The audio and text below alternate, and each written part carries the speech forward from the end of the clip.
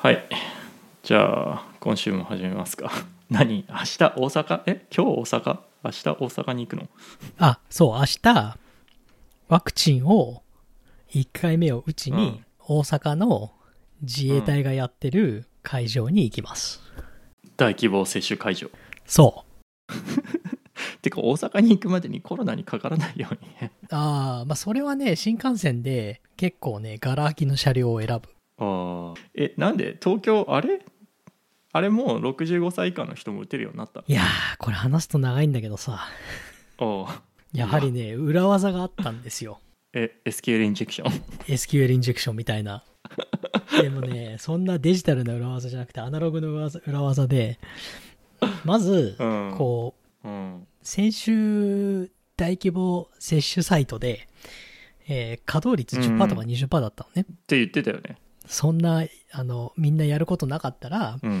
何やってんだ東京都みたいな、何やってんだ日本みたいな、もったいないじゃないかみたいな。一応1万から2万ぐらい打てるキャパ持ってるからさ。日本ってワクチンの接種を東京都だと区単位で任せてんだよね。で、区から来たワクチン、接種券みたいのを持って接種会場に行きましょうみたいな、そういう仕組みになってるのね。で、そのワクチン接種券がないと、そこの番号があって、その番号を入れないと予約ができないようになってるの。なんで、その券に全てがゲートされてんのね。で、チケットだよ。で、券が区によって全然バラバラなの、配送されるのが。だから、中野区とかはもうすでに6月の10日ぐらいに全員配送されたのね。その年齢関係なく65歳以下で。65歳以下。の人にもう6月の10日に全員配送、券は配送されて手元には届いてる。で、港区とかは6月28日に、配送して、7月の4日ぐらいから予約開始できますみたいなことを言ってんの。で、そのプランがあって、で、大体みんな6月の最終週なのね。券が配られるのは。中野区は結構例外的だったみたいで。あと、杉並も早いとか言ってたかな。で、それで先週、大規模会場が空いたから、急いで東京都が、警察官とか、消防車とか、消防隊員とかの人を突っ込んだのね。いや、ちゃんとやってますみたいな。稼働率上げましたみたいな。組織票を入れたんだ。そう。自前でコントロールできる人たちをいっぱい突っ込んで、で、その人たちって大事じゃん。早めにワクチン打った方がいい人たちじゃん。基本、エッセンシャルワーカーの人たち、そう、エッセンシャルワーカー、フロントラインワーカーとか、なんかそういう、非常に社会に貢献していただいてる人たちなんで、それはそれですごい正しいと思うんだよね。で、それもやっぱり、継続できないって分かってたんで、一昨日に自衛隊の会場で、券持ってれば、誰でももう接種しますって発表したの。あまり裏技じゃなくない？で、いや、ここから話が長いんですよ。長いんだ。で、当然港区は券がないじゃん。そうだね。6月の20何日から配布予定だからね。で、なんかそれって意味なくない、券ないから予約できねえじゃねえかよみたいな。当然そういう反応になるよね、と。で、そこで諦めない人はやっぱりいて、この世には。その区に食ってかかったんだって。お前らどうせ区で持ってんだろ、券と。で持ってんだったらよこせよと。俺は自衛隊のとこに行ってワクチン打ちたいからって。そしたら見事保健所に行ったらくれたんだって。例外的に。推しに弱い。お急ぎの方かなんかっていう枠で、6月28日まで待てないから、事前に券をあげますって言って。で、昨日から、その東京と大阪の会場で開始したの。誰でもいいよって。で、だから裏技で、保健所に行けば券くれると。で、券くれたら今ならガラガラだからすぐ打てると。っていう話で、昨日、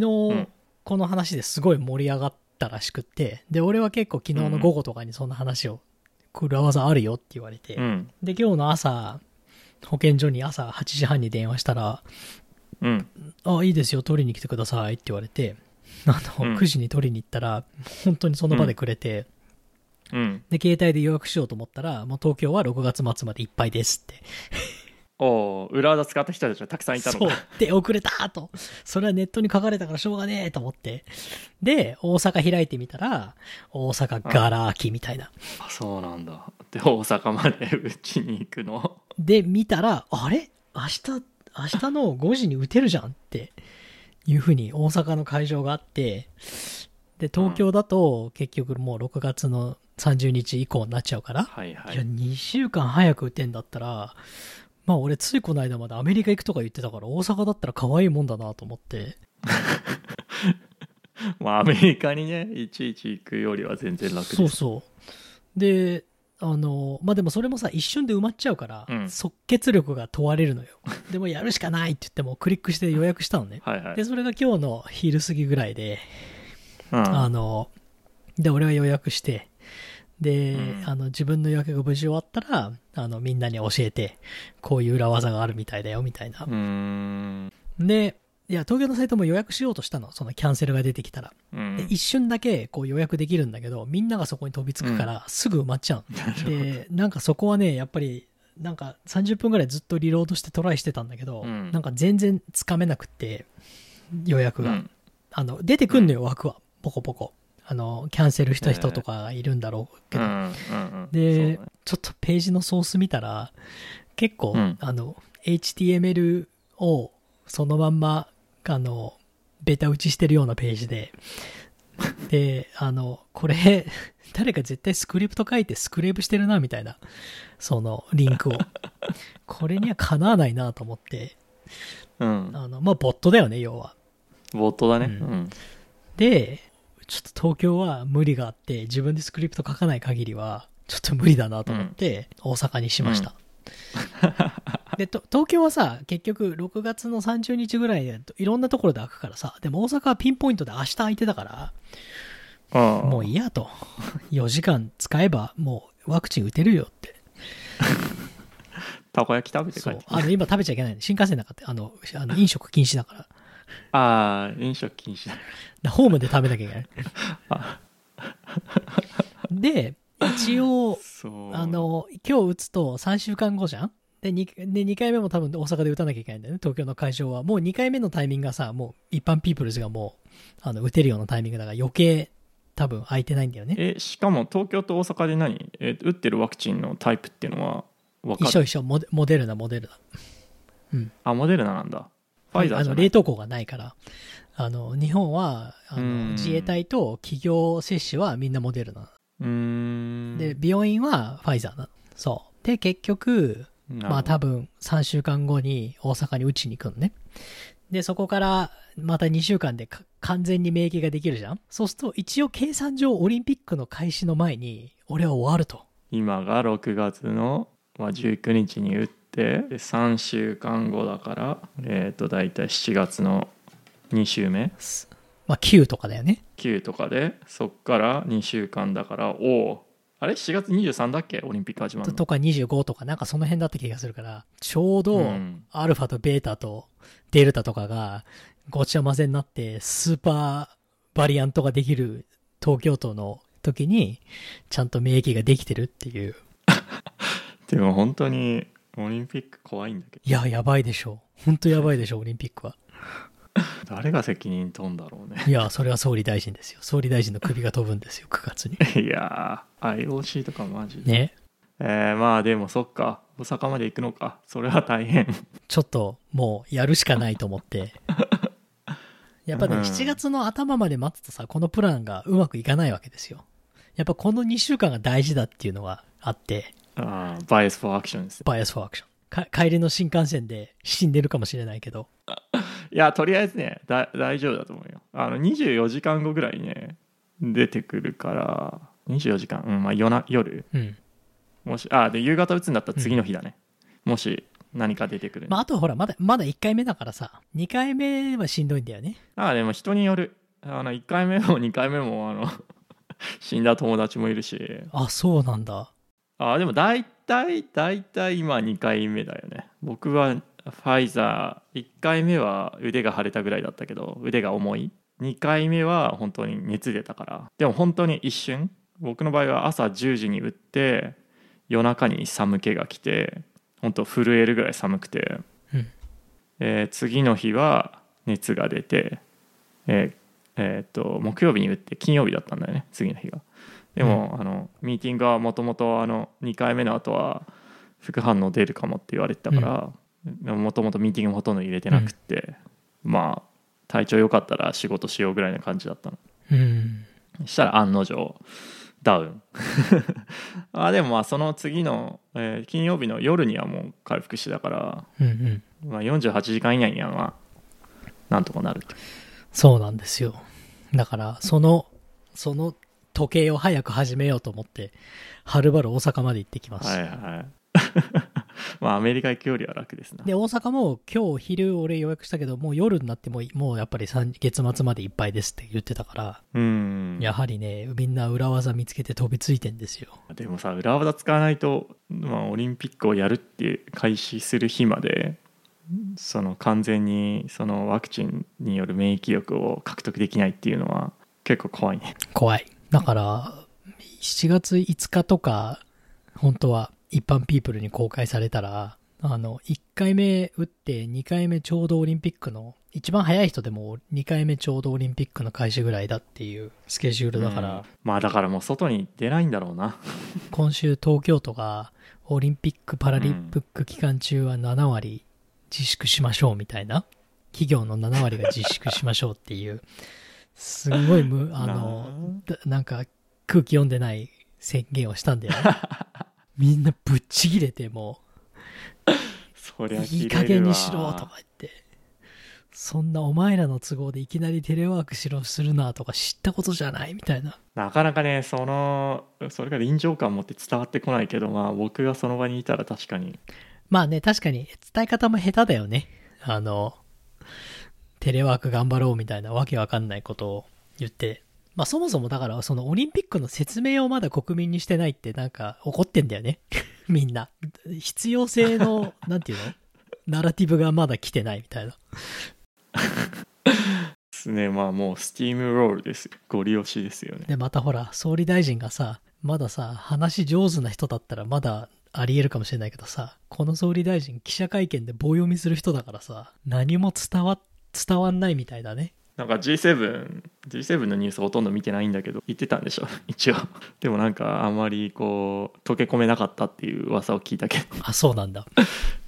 まあ、外交とかやったことない人だからね。まあだから英語できんのっていう話でしょ。英語はできないですよ。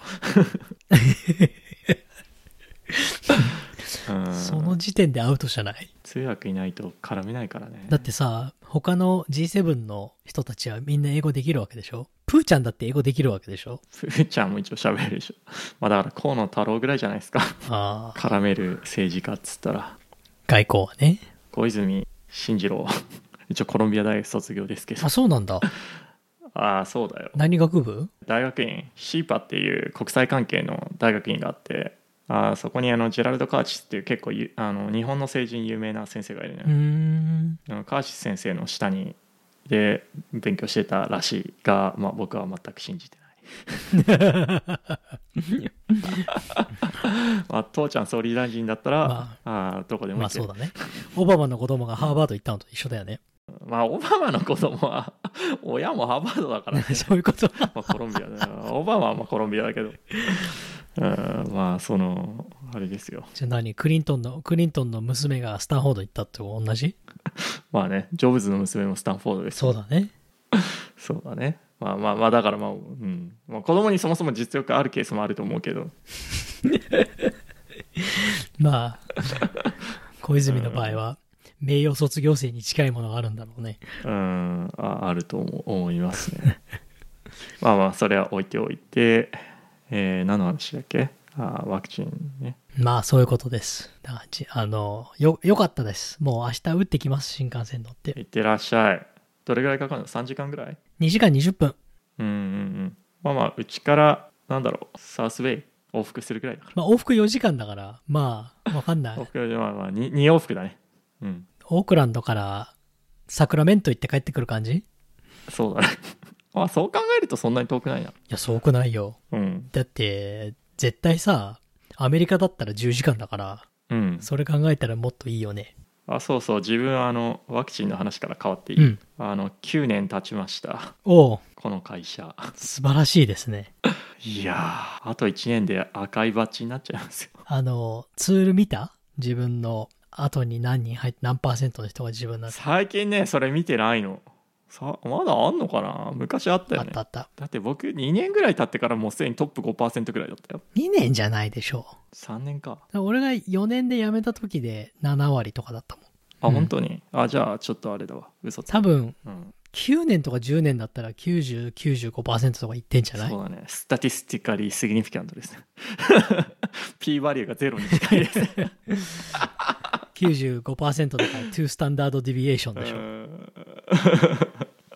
もうそうですね。H0 却下できますね。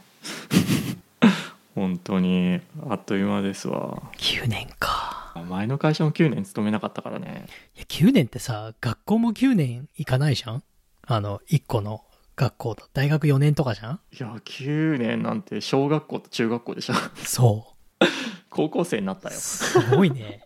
アマゾン高校卒業ですよ。いやアマゾン、そうで、小中一貫のアマゾン小中一貫を卒業して次アマゾン高校にアマ校に入ります。エスカレーターでね。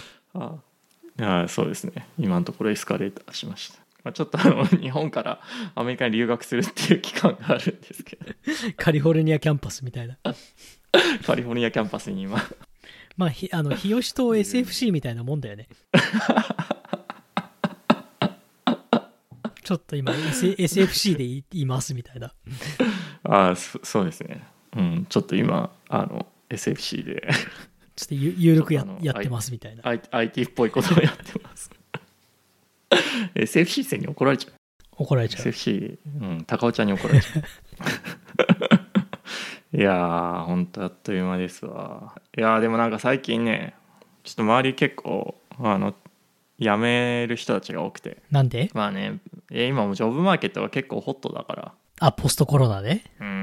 やっぱ IT テック系はね、うんどこも絶賛採用中なんです。で結構自分のチームもお世話になってた人も辞めちゃったし、周りの PM も結構辞めてしまって、最近 Facebook に行く人が多いのよ。 PM ででビジネススクールの同級生もこっちにいる友達はね相当数 Facebook 行ってんね。 PM で？そう PM で。まあでも結構みんなテックバックグラウンドの人、もともとエンジニアでしたみたいな人が多いんだけど、そのビジネススクールの同級生で Facebook で働いてる友達はね。でまあビジネスのテックバックグラウンドじゃない人はまあなんかストラテジーやってるか、でなんかキャッチアップがてらいろいろFacebook とか自分が転職活動してるわけじゃないんだけど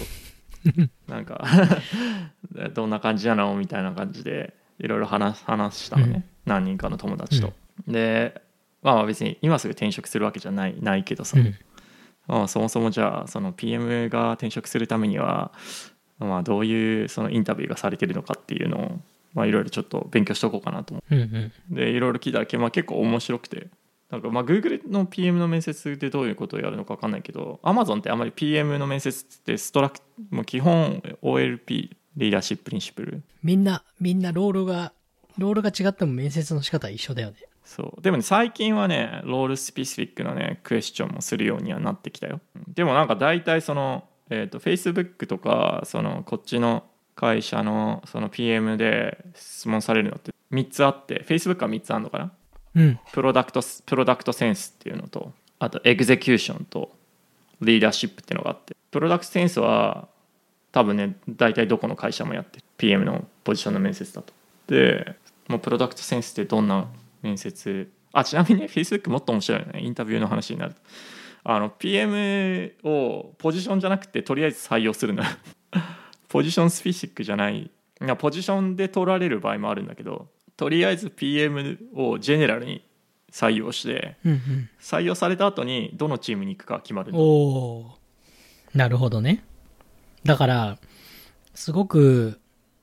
マクロで見られるわけだ。このロールとかがないから、そう PM として適してるかっていう。そう、PM の素養を見る、でその人とプロダクトとのフィットは、プロダクト PM フィットは入った後に見る。これは結構面白かった。で、それを見るためにやるのが、プロダクトセンスとあとエグゼキューションとリーダーシップで、プロダクトセンスはもうなんか単純になんだろう、Facebook とか、YouTube とか、LinkedIn でもそうだけど、なんかのプロダクトを1個ピックして、これを、改善してくださいみたいな、エンゲージメントを高めるにはどうしたらいいですかとか、あと仮想のプロダクト、例えば Facebook で映像系のプロダクトを作るとしたらどんなプロダクトですかみたいな。あともうなんかすごいハイレベルなイノベーティブな水筒を作ってくださいとかなんか革新的な何かを作ってくださいみたいな、なんだろうな。あと普段不満に思ってることがありますかみたいな、それを解決するソリューションを考えて今それ聞いてて思い出したのが、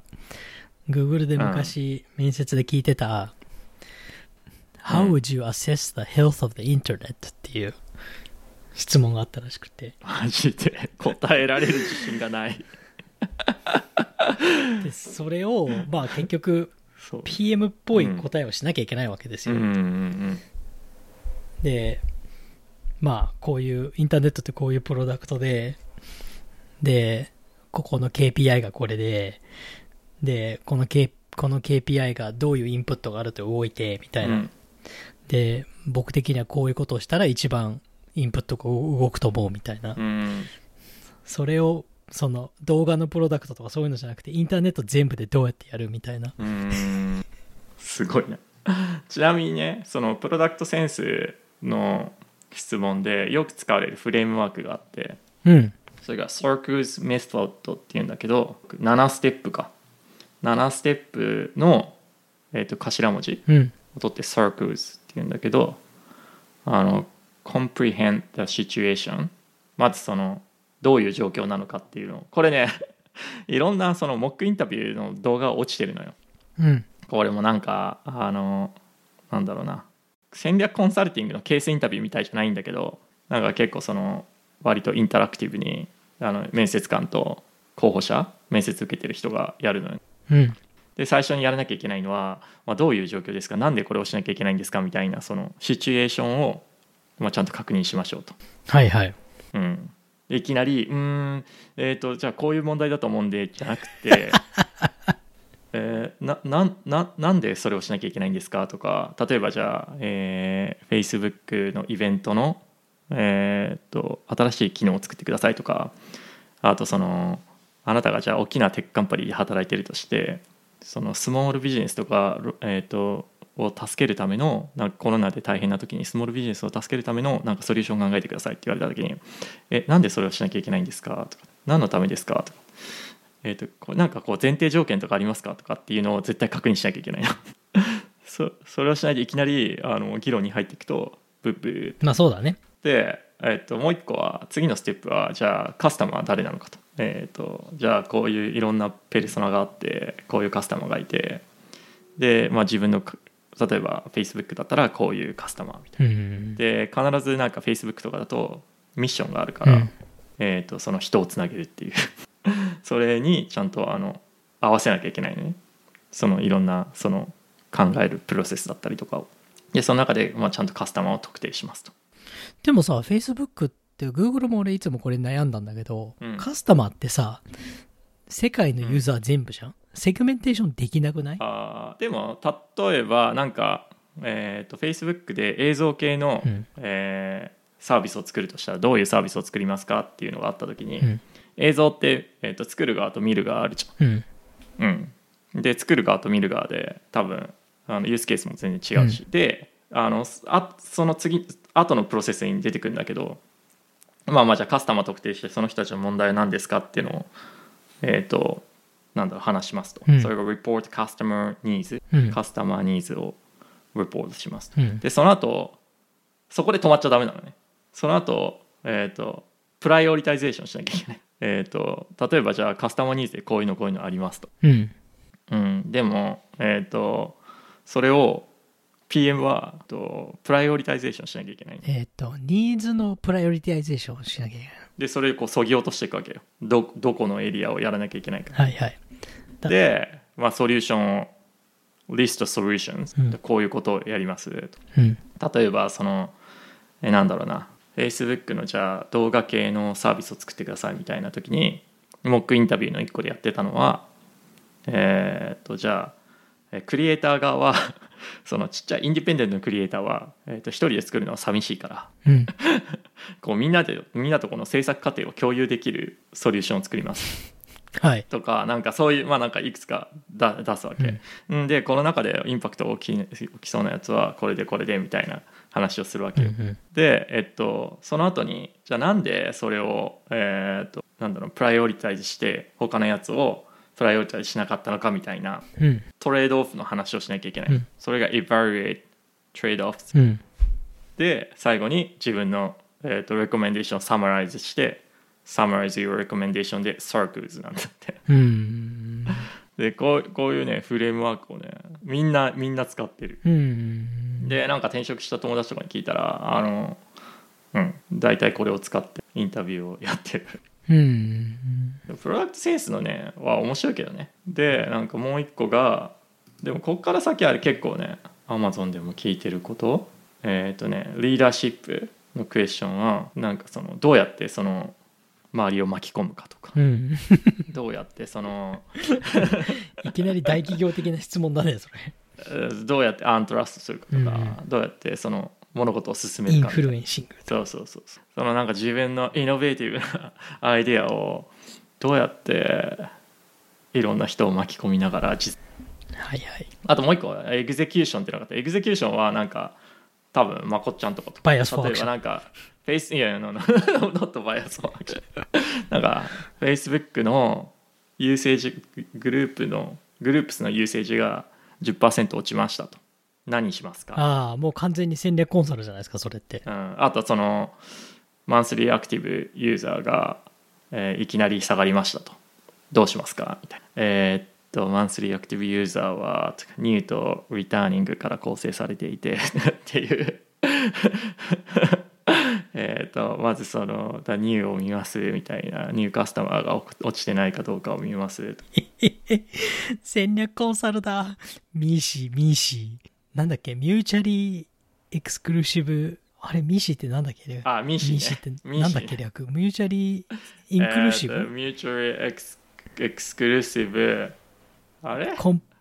パラティブリーエグゾースティブとかなんかそういうやつだよね。やばい最後はエグゾースティブだと思う。そうだ、ミューチャリーエクスクルーシブコレクティブリーエグゾースティブ。いやー書いたな、三角みたいなやつでどんどん木が増えていくやつニューとリターニングカスタマーがあって樹形ですね、ニューはペイドとオーガニックに分かれて、ペイドはチャンネルに分かれてそう気持ちが悪い。そうリターニング、そうでその後ファネルアナリシスしてどこで落ちてるかってどこで落ちてるかを見ますで、モバイルで落ちてますみたいな、とかでなんかじゃあモバイルどうやって良くしますかって言って、結構ねエグゼキューションはねアマゾンの同僚、アマゾン長かった同僚はね、割と得意だって言ってた。まあそうだよね、アマゾンはそれ毎週やってるからねPM なんて交代に1回しかやらないけど、アマゾンのねリテールの人は毎週やってるから結構楽勝だ。結構ね苦労したのはねプロダクトセンスだ。割と苦労するっていうか、そのフレームワークに当てはめて結構インタラクティブにやらなきゃいけないから慣れが必要、あとよく言われるのはさ、Think Big 足りないんだよねみんな。プロダクトセンスの話をしてる時にすごいありきたりなことしかしないからよく落とされるっていうのは聞いたことある、でも結構そうだね、そこ難しいよね。いきなりなんか大きなアイデアに行ってさね、はーってなるのも大変だ。そうすごいしみじみしたいきなり広げすぎるとねこいつバカじゃんって思われるし、バカじゃんってなでいきなりコンサバなことを言うとこいつ器ちっちゃいって言われるし、そこのね味付けは難しいよね、結構難しい。なんかねモックインタビューとかのねビデオもね結構落ちてんだけど、そういう会社もあるのよ、スタートアップ。モックインタビューをやってるね、インタビューブートキャンプみたいな。それ見てるとね結構面白いね。やっぱそのハードルフレームワーク当てはめるのは誰でも訓練でできるけど、その味付けは結構大変だよね。その通りでさ、その味付けってさ一回やって失敗しないと絶対分かんないよね。分かんないし、あと多分その会社によっても味付けがさ会社どころか面接官もそこ読まなきゃいけないよね。そう、面接官によって味付け、でもなんかね、そうだから Facebook とかはすごい面接官のトレーニング、面接するまでに、Amazon もあるけど、面接するまでにちゃんと面接官のトレーニング受けなきゃいけないけど、その味付けをやっぱ統一しなきゃいけないから、でちゃんとキャリブレーションのプロセスがあるみたいよ。いやー面白いですよ。こういうのをみんなビジネススクールの人たちはやってんだなと思う。懐かしいな。いや悪いけどね、こういう話を聞くと日本にいてよかったなって思う。なんでいやこれをさ、何も脳みそブレインパワー使わないでもさ、さらっとできる人たちがさ、シリコンバレーにはマンといるわけでしょ。レッドオーシャンですよ。しかも会社によってはね、テイクホームアサイメントあるから。おお宿題っすか。この間友達が受けた結構大きなプリ IPO ぐらいのスタートアップは2ページぐらいのねレポートを書かせたね、 PM のそのキャンディデートに。それはなんかリサーチして？そうリサーチして、そのプロダクトアイディアをまとめてプレゼンテーションにして、ね、あと僕が聞いたエンタープライズ向けの会社は、テイクホームやってそれを CTO にプレゼンするらしい。面接の途中で。それよくない？一発でわかるじゃん、受かったか受かってないか。そうです、一発でわかるけどやっぱその準備もすごい大変だしね。仕事しながら、そう俺も今そう言おうと思った。でかといってさ、2週間3週間くださいっては言えないわけじゃん。来週やっ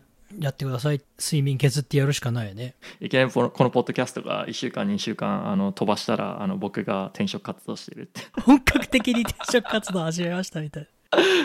な。冗談だけど、大変だよね。大丈夫です。あなたは朝の4時まで起きて MBA の勉強してた人なんでそれと比べたら1週間ぐらいこれやるのは簡単でしょう。いや、あの時は若かったからできたよ。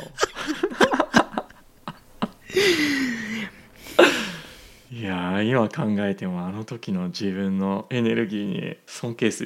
るね。ちょっと取っときたかったよね。ちょっとあそこで全て出し切ったかな。結構ピーク早かった。早かったな。26ぐらいだったかな。でもなんかある意味会社ごとの対策はあるんだろうけど、結構その PM っていう面接の準備をすると、それがいろんな会社を受けるときに使えるっていうのは、なかなか面白いな。いやだから結構さ、スタートアップの PM やってる人ってさ、普通に30半ばで 4,5 社ぐらい経験してる人っているじゃん、いっぱいいる。その人たちのさ、その面接の経験と Amazon に9年いた人の面接の経験で全然違うからね。違うよ。それを穴埋めをしなきゃいけないっていうのはちょっと正直大変だったなって今思った。やっぱこっちはね、みんなね 2,3 年ぐらいで会社変わっていくしね、もうそのたんびになんかこういう練習をしてるから経験値がやっぱり全然違うよね。その面接をくぐり抜けるっていう点においてはね。そういやレッドオーシャンだよやっぱり。広いけどオーシャンは赤いよ。日本は狭いけどオーシャンは青いよ。日本の PM の面接もこういうのやってんのかな。あんまり聞いたことないんだよね。日系のスタートアップはここまでフレームワーク化してない気がする。いやでもね Facebook 面白いのはさ、マッキンゼーとか BCG とかってさ、ケース面接ってこういうのだよとかっていうウェブサイトがあるじゃん。で結構手の内を全部明かしてくれるけど、面接超大変。Facebook もね、なんかリクルーティングのページがあって、そこにねビデオとか全部載ってるのよ。こういう面接しますとか、でなんかすごいリクルーターも親切みたいで、いろいろ全部教えてくれるの。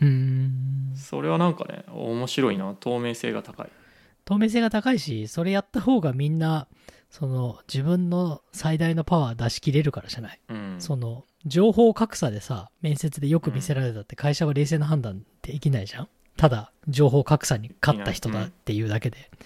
でも情報格差をなくせばみんなそこの自分の持ってるパワーを全員同じ情報を上げれば、そのパワーの差だけで面接でその差を見極めるみたいなやつがあるんじゃない？うん、理想論を言えば。いやだからリクルーターもこっちはさ、結構そのキャンディデート、いいキャンディデートがいたら絶対通ってほしいから。まあそうだよね。結構そのリクルーターもかなり頑張ってモックインタビューだとか事前に練習とかもうオーガナイズするもんね。なんかさリクルーターが頑張るっていうので思い出したけどさ、 Google も Amazon も Facebook もさ、3回目ぐらいの面接でさ立場逆転しない？リクルーターがさこいついけると思ったらさ、リクルーターが逆にゴマすってない？キャンディデートにそういやーもうほんと次の面接こうだからさ、こう言ってこうやって通るんだよみたいな、もう逃がしたくないみたいな、この人逃がしたら次どうなるかって。いやーでもリクルーターからもねしてもね、いいキャンディデートがいたらね受かってほしいからね。なんかいつもそれ感じる。 2,3 回目で立場逆転して、最初はこっちが自分を売らなきゃいけない立場なんだけど、気づいたらリクルーターがどんどん会社をなんか売ってるみたいな、いやでもなんかそれの方がなんだろう、誰かがキャンディデート側につかないとさ、結局インタビューはさね全部こっち側のゲームじゃん。完全アウェイじゃないですかキャンディデートにとって。別にハイアリングマネージャーがねどんだけ採用したいって言ったって多分どの会社もなんかバーレーザーみたいなのあるだろうから、絶対採用できるわけでもないし、だからどっかでこうキャンディデート側をサポートする人がいないと、なかなかキャンディデート側も 100% 出し切ることはできないから。そうだよね。それであってしかるべしなんじゃないかなって感じはするけど、大変だよね、こっちで採用するのはSDM も SDA も PM もね、採用するのは大変だ。ロールがいっぱいあるからね、オポチュニティが有り余ってるからね。しかもやっぱね会社もたくさんあるし。そうだよ、お金たくさんあるスタートアップもたくさんあるからさ、特にこっちでの採用は。シアトル行くとちょっと分かんないけど、少なくともベイエリアはシアトルはね多分もうマイクロソフトとかアマゾンとかもう大きな会社が採用する側の市場なのかな、でもこっちはねキャンディデート側もオプションがたくさんあるからね。そうだよね。いいキャンディデートがいたとしても行っちゃうから、だから手の内をちゃんと明かしておくって大事なんだろうなと。だから最近なんかそういうのを調べていくと、あんまり今まで9年いたぐらいなんであんまり考えてなかったこういうふうにやってんのかとか、あとなんかやっぱり一緒に働いてた友達とか他の会社に行って他の会社のことを聞くのは結構面白いね。隣の芝は青いからね。いやなんかどういう組織なのとか、なんだろう、本読んでる感じ。別にそれでなんだっていうあれはないんだけど、こんな世界もあるんだなみたいな。こんな世界もあるのね。だからやっぱ日々の仕事もそういう観点で、プロダクトセンスの観点とかエグゼキューションはね多分機会はたくさんあるけど、プロダクトセンスってやってないとなかなかないから。あとリーダーシップだよね。なんかリーダーシップってなんだろう、やらなかったら別にやらないで物事がこう進んで終わっちゃうけど、リーダーシップってなんかちゃんとやってる人を見ると本当なんかうまくいってるよなって感じするよね。いやリーダーシップはね、リーダーシップっていうか最近アメリカに来てから気づいたんだけど、なんかアントレプレナーシップ、アントレプレナリアルスピリットとかさ言うじゃんそれってなんだろうと思ってたの。なんか事業会社でそれってでツイッターにも書いたんだけど、最初はじゃあ儲けるってことかみたいな感じで考えてたんだけど、そうじゃなくってなんかこうすごいね、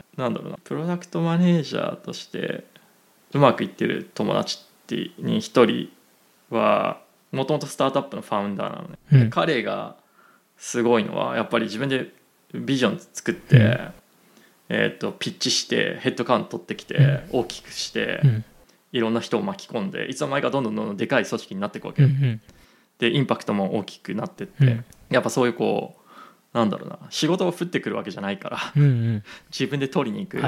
あとやっぱすごいビジネスデベロップメントみたいなのが得意な友達は同じ会社の中の似たようなことをやってるチーム、自分はリソースないからそこを巻き込んでそこのゴールに自分のやりたいことを突っ込んで外注か。でそのチームにやらせてっていう、こうなんかただ単にこう PRFQ を書くだけじゃなくて、やっぱそのどうやって自分のビジョンを具現化していくかってところ、それって結構意識しないと、意識っつうかもうあれなのかな、性格、いやそういうのは大事なんだなって思った。そういうのがアントレプレナーシップかなと思った会社におけるね、そのリソースがない中でどうやっていくかとか、どうやってこう周りを巻き込むかとか、そうね、そういう泥臭い仕事、ただ単にこうなんかこんな素敵なデザインのプロダクトを作りましたとかそういうのじゃなくて、そういうのが大事なのかなと思った。でもそういうのをやっていかないとこういう質問には答えられないな。そうだよね。なんか質問がなんか表面的な答え方だけになっちゃうんだよね。割とスタートアップのファウンダーだったみたいな人がこの会社でも結構ポンポンポンってディレクターになって VP になってとかするわけよ。すごい。そういう人たちの共通項ってなんだろうって。だからその、まあ、もちろん大きな組織に適合しない人もいるわけよ、やっぱスタートアップのファウンダーだからね。自分勝手やりすぎてね。今まで自分たちで自分勝手にできたから。でもちゃんとそういう大きな企業でも働ける素養を持ってる人、でかつそのスタートアップをドライブする自分で立ち上げて何年かやってみるっていうこのガッツとスキルがある人は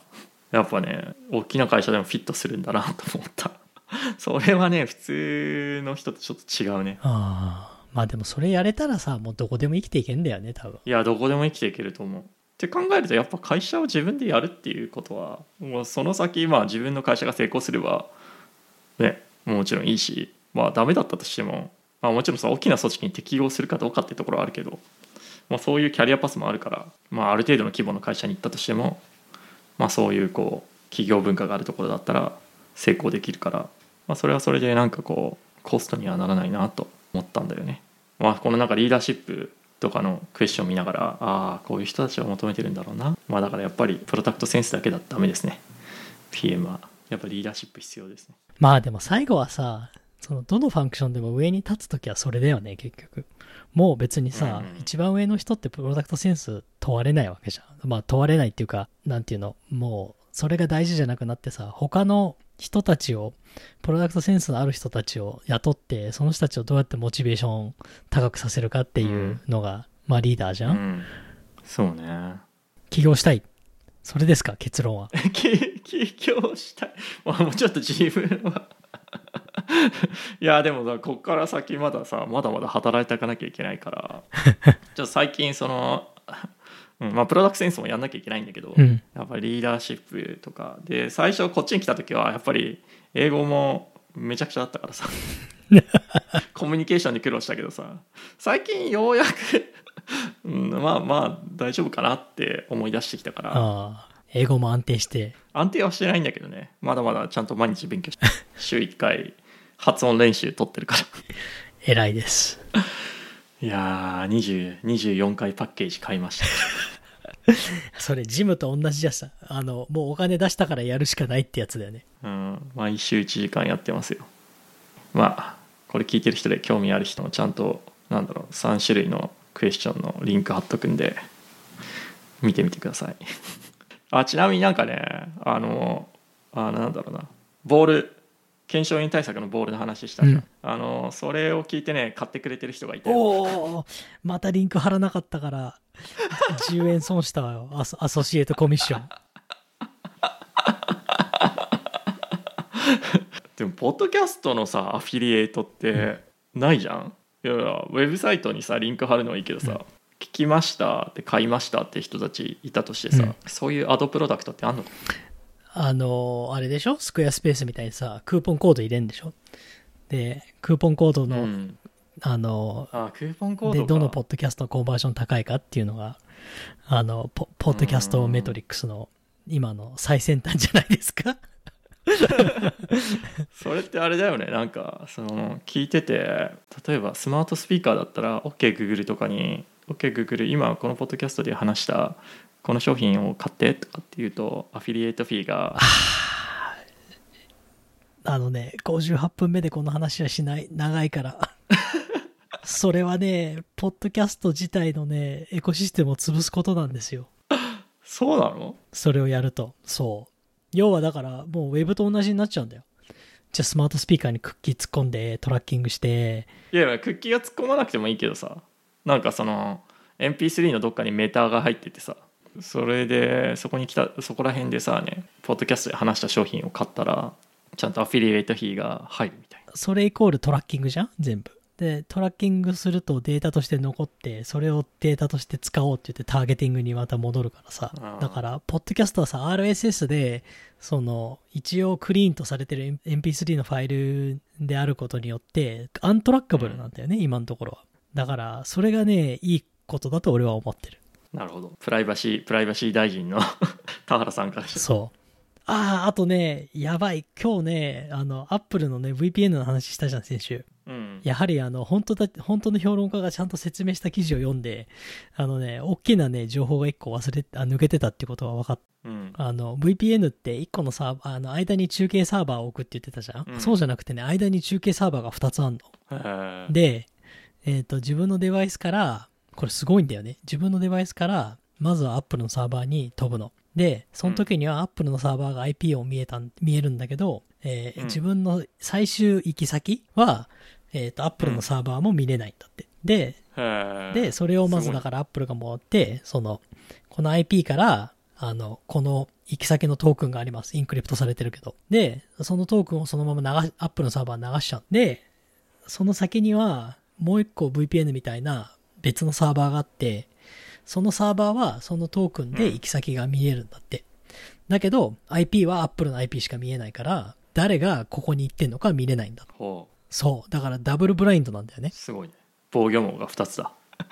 プライバシーネタ。ごめん。これもまたね、また話すと1時間になるけど。長くなる。ほんとすごいよ。俺その記事読んですげえと思った。VPN じゃないんだって。これプロダクトセンス感じたよね。誰かこれ絶対 PM が、いや、うちは作りたいのは VPN じゃなくて、って言って。いや、そうね。じゃあちょっと話長くなりそうだから、ここら辺にしとくか。はい。